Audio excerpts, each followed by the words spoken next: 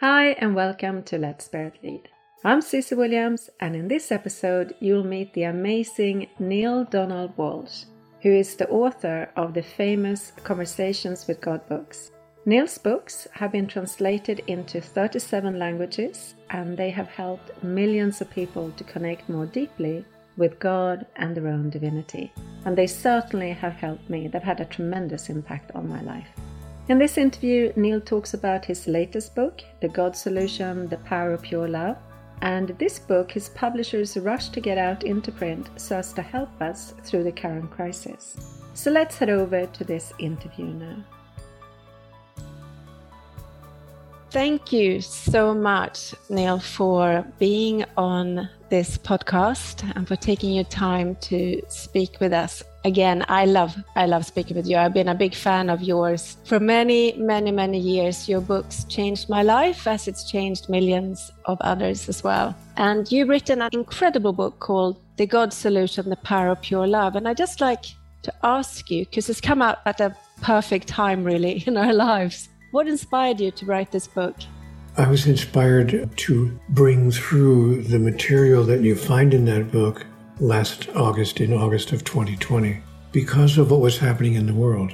And I was actually not intending to write a book. I was actually just sharing some thoughts for what I assumed would be an online article, perhaps a magazine contribution or a piece that I was going to create for some use online on the internet. But as I began to roll out my thoughts and just allow myself to express what was coming to me, I realized that my little magazine article was getting longer and longer and longer. And pretty soon I realized this is turning into a book-length statement, and maybe I should just consider turning it into a book. So when I finally came to the conclusion of what I wanted to say, I sent it to my literary agent. And I said, maybe there might be a publisher out there who wants to put this into print. And he did indeed find a publisher who read it. And the owner of the company, a wonderful lady who owns a company called Phoenix Books, she read it and said, not only do we want to put this out, we want to put it out immediately, right away, as fast as a book can go from submission to publication. So they actually turned my little manuscript into what I thought was a very nicely designed book in about 7 or 8 weeks, which is very, very fast in the publishing business. And then the book was published on the 1st of December. So it was just a few weeks after I turned it in. So I have to say that it was very rapid, and it came out at this time because the publisher felt it was needed at this time. Yeah. Well, it is. And what would obviously we've been through an incredible upheaval and change and time for reflection and sorting out and looking at, part of the insanity really that is held in our collective human consciousness. So what would you say has been your main insight from receiving the information for this book, and how we can apply it today so we can bring more consciousness and awareness into how we navigate through life and relate to each other, so we can bring that love into our human interactions? I think my main insight is that humanity has been and continues to be using the wrong model upon which to base its behaviors. That is, as we look to life and explore how we want to be as a species, we have been using in large numbers, not exclusively, but in very large numbers, we've been using our idea of deity, of our God, as an exemplar, as the way we should be, the way we should act. Surveys show, by the way, I don't make the statement I just made lightly, because surveys show, and these surveys have been taken over the past 25 or 30 years, in every civilization, in every culture on the earth. And those surveys show that 8 out of 10 people who are alive today believe in some sort of higher power. They may not agree on exactly, what it's constituted of, or how it works, or what it wants, or what it needs, or any of that. But they do agree that there's something larger going on here than meets the eye. And there's something more than just us in the universe. And so some of us call that God or Allah or Brahman or Yahweh or Jehovah or by whatever other name it pleases us to use to refer to that ineffable essence that we call the divine. So with 8 out of 10 human beings believing in some kind of higher power, what we believe about that higher power becomes not inconsequential. It becomes, in fact, very influential in how we design and create our own behaviors, our own interactions with each other, person to person, neighbor to neighbor, and indeed nation to nation. So we have been instructed by the world's religions, and by the way, there are 4,300 religions, organized religions on the face of the earth at last count. So in those 4,300 religions, we have been taught in each of our cultures about this higher power that some of us call God, that exists, about what it wants, what it needs, what it requires, if you please, and how to best use it, and what happens if we don't give this higher power what it needs and wants, and in fact what it demands and commands. And we have been using, as I said a moment ago, our understanding of that personality, of that deity, as the model upon which to base our own behaviors. So we interact with each other in the way that we understand God interacts with us. That is, we understand that God is judgmental, condemning, and punishing. And so we have decided to be judgmental, condemning, and punishing with each other, using God's example as our exemplar, and simply modeling our behaviors on how we imagine God interacts with us. And we use that, by the way, we use our understanding of God as our justification. We actually say things like, we're doing this in the name of God. And so in the name of God, we kill people, we punish people, we chastise people, we make people wrong, we attack people in the name of God. And we actually announce it as we're doing the attacking. We actually say that we're doing this in God's name. So that's the biggest insight that I was given in the God Solution, is that if we really want to move toward a solution to humanity's ongoing and seemingly endless challenges, our political challenges, our economic challenges, our social challenges, and our spiritual challenges, if we want to bring an end to those challenges, one way to do it is to invoke what I've called the God Solution, to change our idea about the global ethic, the way we should behave, by changing our definition of how God behaves with us, by reaching a more accurate definition, and finally, after all these hundreds of thousands of years, throwing aside our misunderstood and, I almost want to say, our infantile idea of who and what God is and who and what God wants. It's kind of one last sentence. I'm sorry to go on so long, but it's a daring book. It's spiritually daring because it upsets the apple cart. It says, is it possible, just possible, that there's something we don't fully understand here about God, about life, and about ourselves and each other, the understanding of which would change everything? If we're willing to say yes to that question, yes, it's possible. Maybe we don't have all the data. It's possible there's something we don't fully understand here. If we're open, at least open to that question, then we can begin to exploring possible answers, like a scientist would do in a laboratory, like a scientist who would be concerned with, how to make the latest experiment function more effectively and more efficiently. And so a true scientist doesn't throw away any idea because it seems improbable. In fact, often the more improbable the solution seems to be, the more rapidly a scientist wants to try it out just to make sure that they're not missing something. So I think that we are undergoing a great experiment here. In a sense, I speak metaphorically, but the great experiment is human life on this planet and the way we have been living it. Clearly, we haven't been doing it well. There have been very few times in the history of humanity when we have not been somewhere on this planet at war with each other. So there's obviously something we don't know, the knowing of which would change everything. And the book offers my idea about that. Yeah.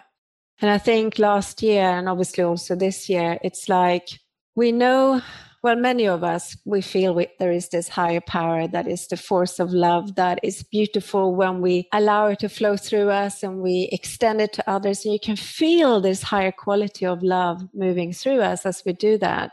And then it's like last year, all of that, which was not love, which was the unconscious aspects of us, which was the shadow aspects of us, which was the judgment and the separation from love that I feel is we are love itself, but it's that separation came up to the surface. And we had that time through lockdown where we could witness it and could not hide from it anymore, could not push it down. And what I noticed was happening in the world is that many started to look at, oh my God, where am I doing this in my own life? Where are we doing this to each other? But then others also started to put the blame out there instead of turning it within and seeing where do we do this within ourselves as well. So it was like putting the blame on, well, it's those people or those people or those people, it's all their fault, rather than seeing that we as a collective have gone astray. So what sort of advice would you offer people here, how we can notice what triggers us, where we have gone into an unconscious pattern, maybe not only collectively, but also in our own personal lives, and how we can bring that back into that medicine that God has for us when we tune into that energy of love, that frequency of love?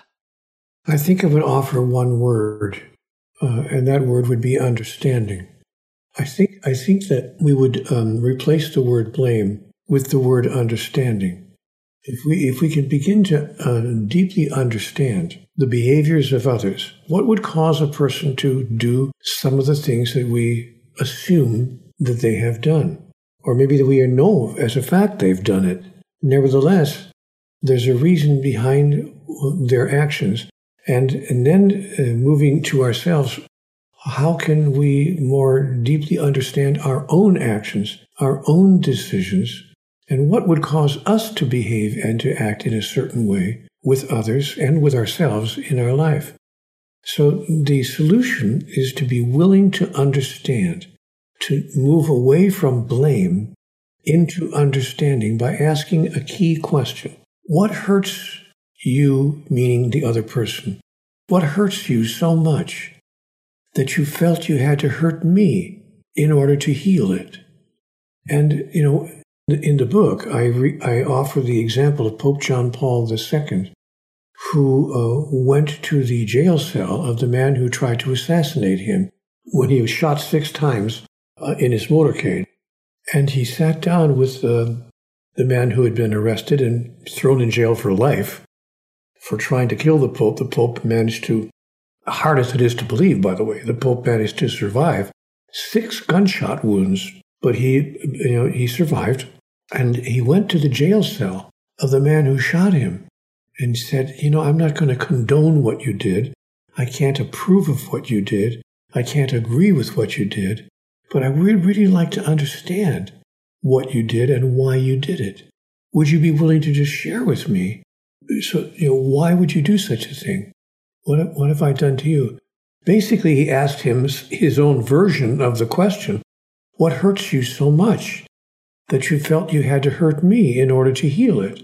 And this man, who was a Turkish man, he explained that he felt that the Catholic Church, in larger measures, not the Pope personally, but the Church, had created some enormous difficulties in his living the way he chose to live in Turkey, and had caused throughout human history some difficulties and challenges for members of other religions and other faiths to practice their understanding of God in the way that they wish to do so.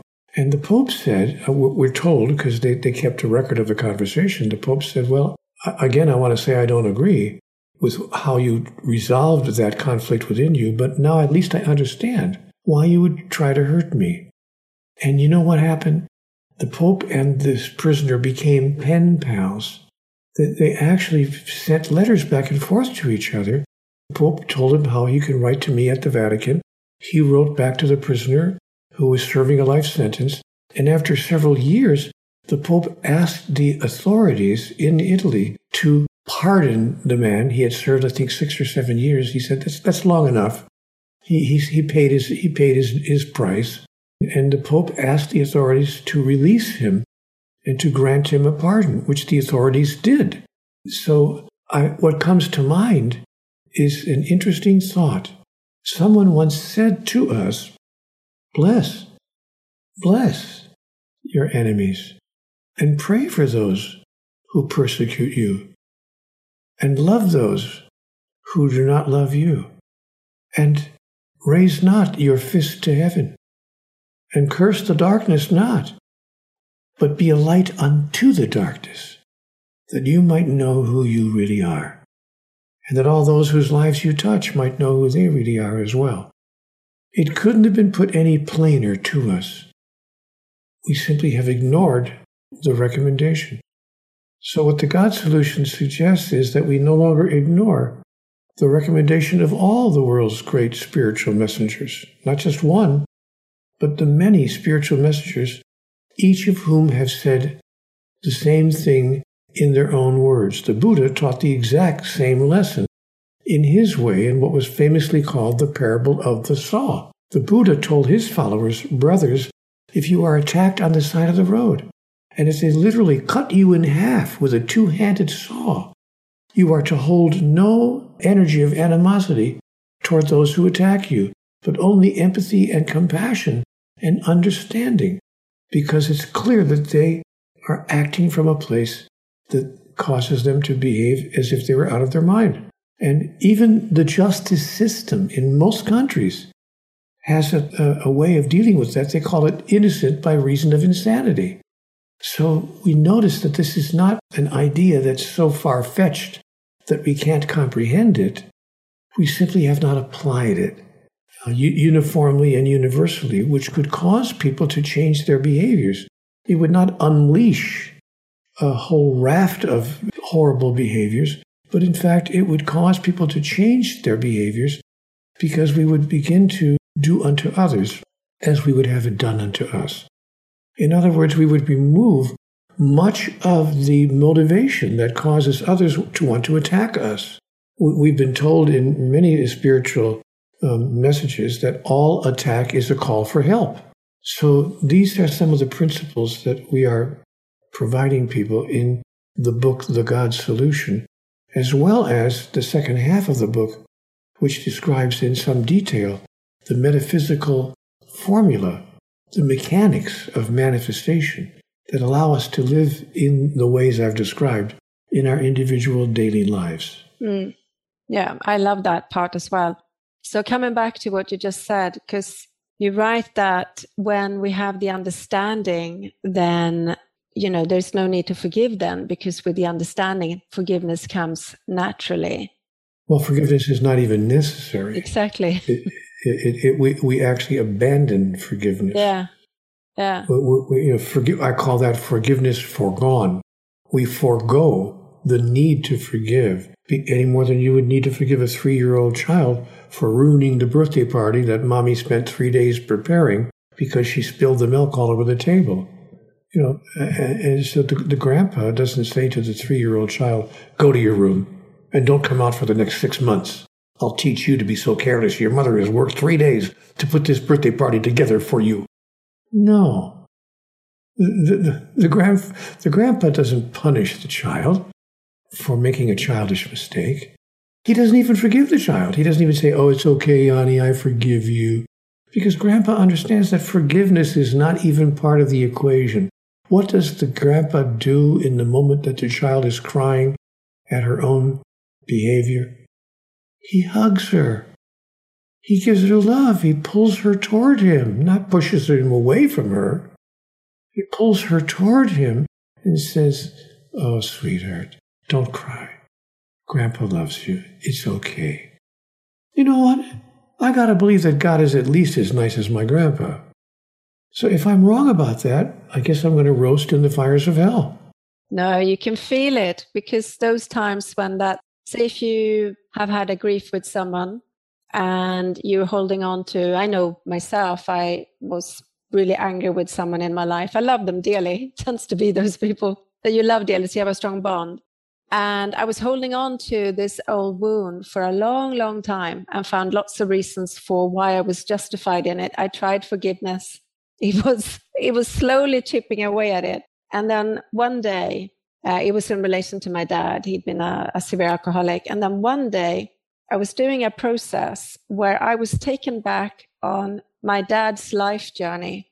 And I just saw what had happened to him. So I had suddenly that understanding of him, and all my anger, all my bitterness, all of that just vanished. It was a miracle in itself. So yeah, I totally get that once the understanding is there, it's like the grip from that wounding, from that bitterness, it just vanishes.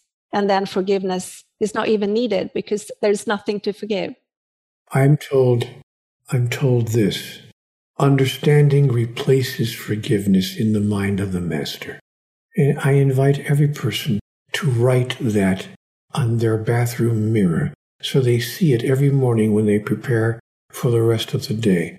Get out a stick of lipstick or a bar of soap and write that on your bathroom mirror. Understanding replaces forgiveness in the mind of the master, even as it does in the mind of God. God forgives us for nothing. Exactly. Because it's the understanding that is there. Yeah, I love that. Because God doesn't need to forgive a child. We are the children of the universe, and God understands perfectly well that we're behaving like children. That doesn't condone our behavior, but it does understand it. And even as we understand the behavior of a 3-year-old child. Beautiful. Another thing you write about in the book as part of your tools that you're sharing is, in many of our spiritual traditions and in the self-help books, it's this notion that we create our own reality. And then what I notice is that when then we create things in our lives that we may not like, many people start to beat themselves up for this. So they go into guilt and they go into, how can I have created this? Or they look at someone else who is going through a difficult time and they go, oh, look, she must have been thinking really negatively. That's why she's experiencing this challenge. And you have a really beautiful take on this in your book. Would you mind sharing that for us, please? Well, I do call that New Age guilt. Yeah. I think that it depends on how we hold the experience that we feel guilty about. Every opportunity is an opportunity for us to move forward on the agenda of the soul. But I think the challenge facing human beings is we don't understand what we're doing here. We have no idea why we're here. We think we're here to, just get through life. Get the guy, get the girl, get the car, get the job, get the house, get the spouse, get the kids, get the grandkids, get the gray hair, get the office in the corner with your name on the door, get the better car, get the better house, maybe get the better spouse, get the better spouse, get the better spouse, because it's always the other person's fault, of course. And then finally, get the retirement watch, get the cruise tickets, get the vacation, and then get the illness and get out. And we call that our life. That's the formula. I make a little joke of it because it's almost sad, too sad to be funny, but it's the way billions of people live their lives according to that exact formula that I've just described. Because most people don't understand what we're doing here. Wait a minute. And the reason we don't understand what we're doing here is we don't understand who we are. Most people really relate to themselves as if they were their body and their mind. But the news is you're not your body. Your body is not who you are. It's what you have. Your mind is not even who you are. It's what you have. It's a tool. So then who are you? Oh, I see. You are a spiritual entity having a body and a mind, But the spiritual entity has entered into physicality for reasons having nothing to do with get the guy, get the girl, get the car, get the job, get the house, get the spouse. It's not about that. It's not that we won't be doing some of those things, but we will be doing them to advance our agenda rather than to engage in things that don't really matter in life. I wrote a book once called What Matters. The first paragraph of that book says 98% of the world's people are spending 98% of their time on things that don't matter. The total title of that book is The Only Thing That Matters. And it describes, what really matters is how we are doing in advancing the agenda of the soul. If we really are spiritual entities, how does that relate to our daily physical experience? And how is it possible that what arises in our daily physical experience can serve that agenda? When we see that everything that arises, even the person who did us wrong, the person we're still angry with months later, whoever we think is doing it to us, whatever's going on, even those events, those unwelcome and unhappy events, can be seen as blessings when we hold them within the context of, oh, I see. It's rather like missing or messing up a recipe. I'm an amateur cook and I enjoy time in the kitchen. And I've been known to come up with some very interesting recipes. But I didn't get them right the first time. The first time I tried it, I put in too much sugar or too much salt or too much spice or too much this or not enough of that, whatever. And it took me a while. But if I curse those things that I did that didn't work as well as I wanted them to, then I'm not going to enjoy my time in the kitchen. But if I see them, each one of them is a blessing. I have to tell you something. My mother taught me a lot of this. When things would go wrong, I can remember that my mother would say when something went wrong, she'd say, God bless it. And I used to say to my Mom, why do you say God bless it? That's not what Dad says. When something upsets him, and my mother looked at me with a smile on her face, she said, yes. Well, you see, I don't want God to damn it. I actually want God to bless it and to help me see it as a blessing that allows me to, move forward. And she wouldn't put it in these words, but I came 50 years later to write a book in which I said, maybe this is an opportunity for us to decide and declare, to express and fulfill, to become and to experience the next grandest version we ever held about who we really are. Now, if we could live life from that place of adventure, we would find ourselves experiencing the daily ups and downs of life in an entirely different way. Mm. I could, of course, be wrong about all of that. I remember reading that, and you just spoke to my soul. I had such an incredible experience when I started to pick up your books. It's quite a long time ago now. And one of the books, which is actually a children's book, The Little Soul and the Sun, I remember reading it in London. I was in Watkins bookshop, and I just started crying because for me, it was all about me and my dad, how there I was wanting to experience forgiveness in this incarnation. So what did I need? I needed someone that would be such a strong bond with me at a soul level that he would be willing to lower his vibration to that extent that he could do this thing that would appear to wound me, knowing it because he did that, because he loved me, because he wanted to help me experience myself as that who I truly am. And when I got that from your book, and it's a beautiful children's book, but it really spoke straight to my heart, I could feel the old shackles just leaving me of that which had kept me bound to a lower vibration, a lower reality that wounded me because I couldn't see the truth of who I am and who he was to me. He was a blessing. He was a teacher. He was an angel in disguise. And I love how you write that in your books. They are there as angels in disguise. I love it. Yeah, the final sentence of that book, God says to the little soul, don't you know I have sent you nothing but angels? Yes. Yeah. When you comprehend that, especially when somebody's yelling at you or making you wrong or even physically hurting you, saints do understand this. The saints and sages of all time understood that even as they were being physically tortured. They found a way to say, even in that moment, Father, forgive them. They don't even know what they're doing. They don't even know what they're doing. And that's compassion. That's pure love. That is the love of God. However we conceive of that higher power, we can call it by whatever name we want to call it. But I believe that that higher power is the source of pure love, which is a love that requires, demands, hopes for, and needs nothing in return. Yeah. Beautiful. Amazing. Thank you.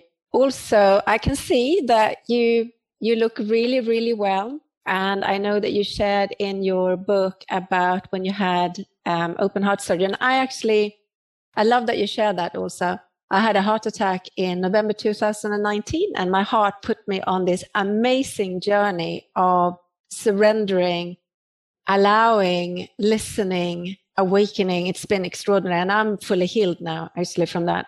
But you had a very powerful moment as you're being wheeled into the operation. Would you mind sharing with our listeners about that? I remember that I was lying there on the gurney, the little table with wheels where they move you around. I was in what they call the prep room, being prepped for the actual surgery. And they allow your next of kin to be with you for just a few moments before they bring you into the surgical suite. So my darling wife was there with me. They said, you have 5 minutes to say what you want to say. And, and of course she said all the things you expect your spouse to say. Darling, I love you. And I know this is all going to go well. And thank you for all the gifts you've given me in your life and all the sweet things. If you've had a good relationship with your spouse, that she would say at a moment like that. But then she looked at me at one point and she said, "My, you seem awfully calm, incredibly peaceful here. You do realize you're going in to have, this isn't a tonsillectomy. You're not getting a few stitches in your left hand. You're getting open heart surgery. Mm-hmm. They're going to cut you open from the top of your breastbone to the bottom of your chest. They're going to saw through your ribs and open your rib cage. And they're going to reach in and stop your heart from beating for 4 or 5 hours. You're going to be living on a machine across the room. Hopefully you will survive all of this. They're going to grab arteries from other places in your body and graft them into your heart. Do you realize what you're going in there for?" And I looked at her and I said, "Yeah, I do. And it's okay, darling. It's okay. It'll be all right, however it turns out." And I remember thinking as I was being wheeled into the operating suite itself, I had a little conversation with God. And I said, thank you, God, because only one of two things can happen here. Only one of two things can happen here. I'm either going to come out of this operating suite fully repaired and feeling much better than I have felt in years, or I'm not going to survive this. And I'm going to do the thing that people call die and go home to you. Either way, I win. Yeah. I can't lose. I either stay here and continue this lifetime for a bit longer, or I go home to God. I can't lose. Thank you, God. And I wasn't rationalizing it. I wasn't getting into psychological rationalization. I actually felt that way. I felt, how can I lose here? and so, of course, I came out with a quintuple bypass, not a triple bypass, not a quadruple bypass, a quintuple bypass. Almost every major artery to my heart, yes, just about every major artery to my heart had to be removed and replaced with an artery that they grafted from somewhere else in my body. But when I came out of that and I awoke after the surgery, the cardiac surgeon said to me, "Congratulations, you just bought yourself 10 or more years." And he's right. After a couple of weeks, 4 weeks later, I was on tour in Spain, giving a public lecture and a weekend retreat. Wow! In Spain, 4 weeks later, and I was saying to my darling, "My God, I feel like I'm 45 or 50 years old again." And of course, I was deep into my 70s. So I felt like I was 20 years younger. But it was okay with me however it turned out. And that has been the way I've seen life. You know, it's okay however it turns out. Because I'm here to express and experience the grandest notion I've ever had about who I am. And that's what every great spiritual master, I'm not one of those, but I've learned from what they had to say. I listened carefully to what they had to say. And that's what all those spiritual masters have told us, each in their own way. So I've heard them, and I've listened to them, and I've tried to apply it as my God solution, which is why I wrote a book called The God Solution. I would say also that you're an amazing messenger of God, that you have that direct link to express through you. We all have that direct link. The whole message of Conversations with God is, and I remember God saying to me in book 1, I think 5 pages into the book. Now we're talking about a series of 9 books that cover over 4,000 pages. And on page 5 of those 4,000 pages, I'm told directly in God's voice, I'm talking to everyone all the time. The question is not to whom am I talking? The question is, who's listening? Yeah, exactly. And you are listening. And also the way that you've been able to turn hardships in your life into then blessings for you and for others. And I really thank you for doing that, because it takes a lot of courage to turn it around and to look and to ask. I'm not sure I felt courage. I think I felt fed up. Okay. It takes a feeling of, you know what, I've had enough. Yeah. There must be something I don't know here. Yeah. The knowing of which would change everything. Yeah. I'm not willing to go on like this. Yeah. These days, I move into my interactions with every human being, whether it's my wife, the first thing in the morning, seeing her in the kitchen, busying herself with getting the coffee ready and perhaps putting a little breakfast together for us, or whether it's a total stranger on the street, as I go downtown to do a few things I have to do. And there he is, sitting on the sidewalk, leaning up against a building with a little basket in front of him, hoping to capture a few coins. Or maybe it's the clerk at the post office. Whoever it is that I encounter, I say this in my mind. I wouldn't say it out loud, of course, because no one would understand. But I offer it to you to say in your mind quietly, the first time you see that other person, I have come that you may have life, and that you may have it more abundantly. Your life will be made better today for my having passed this way. I promise you. Has that little saying, has that little announcement changed the way I interact with people, loved ones and strangers alike? Yeah. Yes. Big time. And so I use it in my mind as my reminder that I create of a new mind. Why am I here? Why have I just encountered this person at the post office? Why did I just run into this policeman on the beat?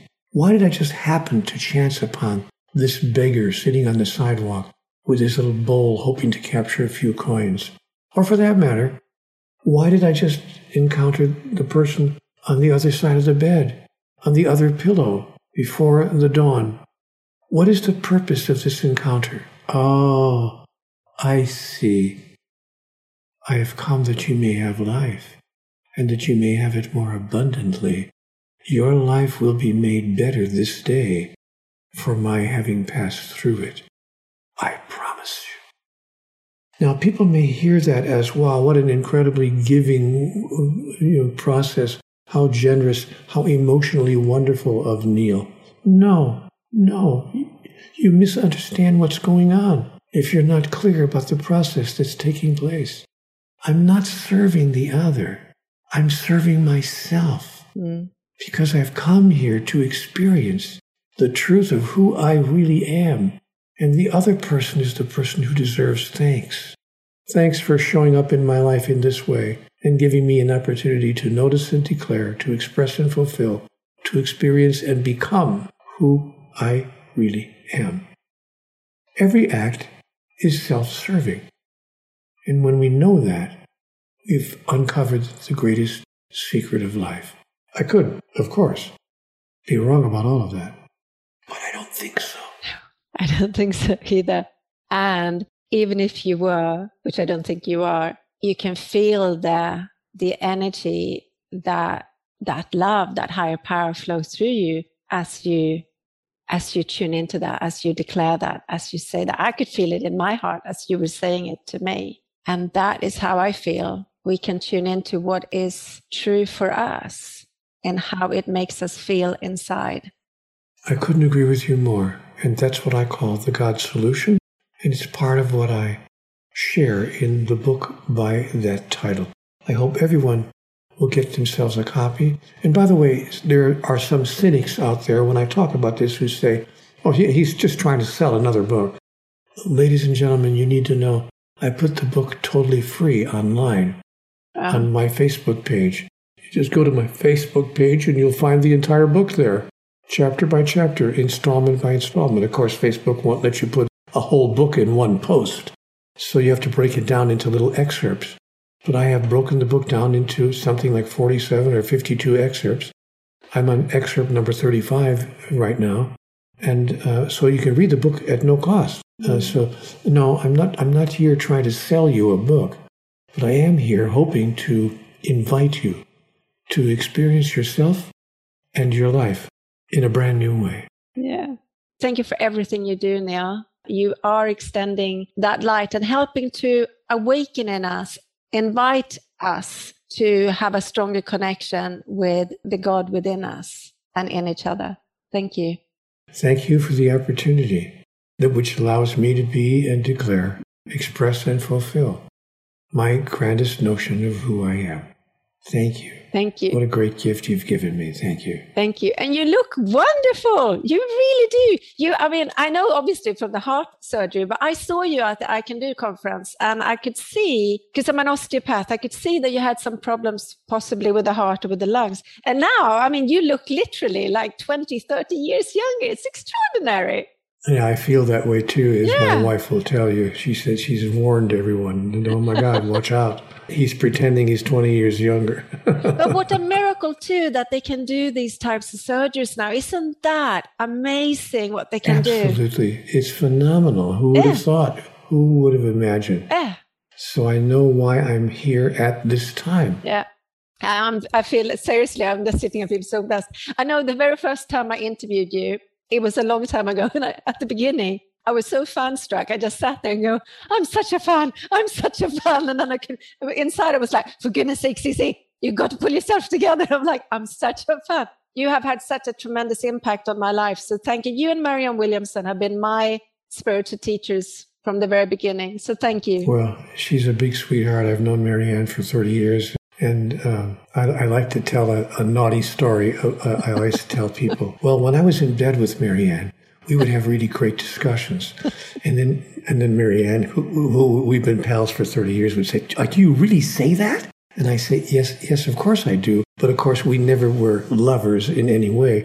But there was one time when I visited her in her home in Detroit, when she was living in Detroit, and I visited her, and she was not feeling all that well, but she didn't want to miss our visit. So she said, I'm up here in the bedroom. Come on up and we can just share a little toast and, a little orange juice, and we can have like some breakfast in bed. So she did. She had a lady who helped her in her home, and the lady brought up a lovely little breakfast of, toast and coffee and orange juice and such. And I sat on the end of her bed and we had this 2.5-hour discussion. Oh. I said, well, honey, I have to tell people that I learned this from you when we were having this talk, when we were in bed together. She said, oh, Neil, you rascal, you're so bad. I love that. But she's a sweetheart, and I've known her for a long time. She's a brilliant, incredible, insightful, dynamic, and glorious human being, and I adore her. Yeah, she's a powerhouse. It's just to put it mildly. Yeah, she really is. It's been lovely connecting with you today. It really, really has. And again, just from being in your presence, I can feel my energy being lighter. So thank you. Thank you. You're welcome, and thank you too, my friend. We'll do it again. Yes, we will. Thank you. Lots of love to you and to your wife. Bye. Thank you. Bye for now. Bye. If you'd like to find out more about Neil and his work, then visit neildonaldwalsh.com. And if you'd like to listen to a previous interview with Neil, then visit ccwilliams.com/podcast. Thank you so much for listening to this week's episode, and I'm sending you lots and lots of love until I see you in our next episode. Bye bye everyone. Bye bye.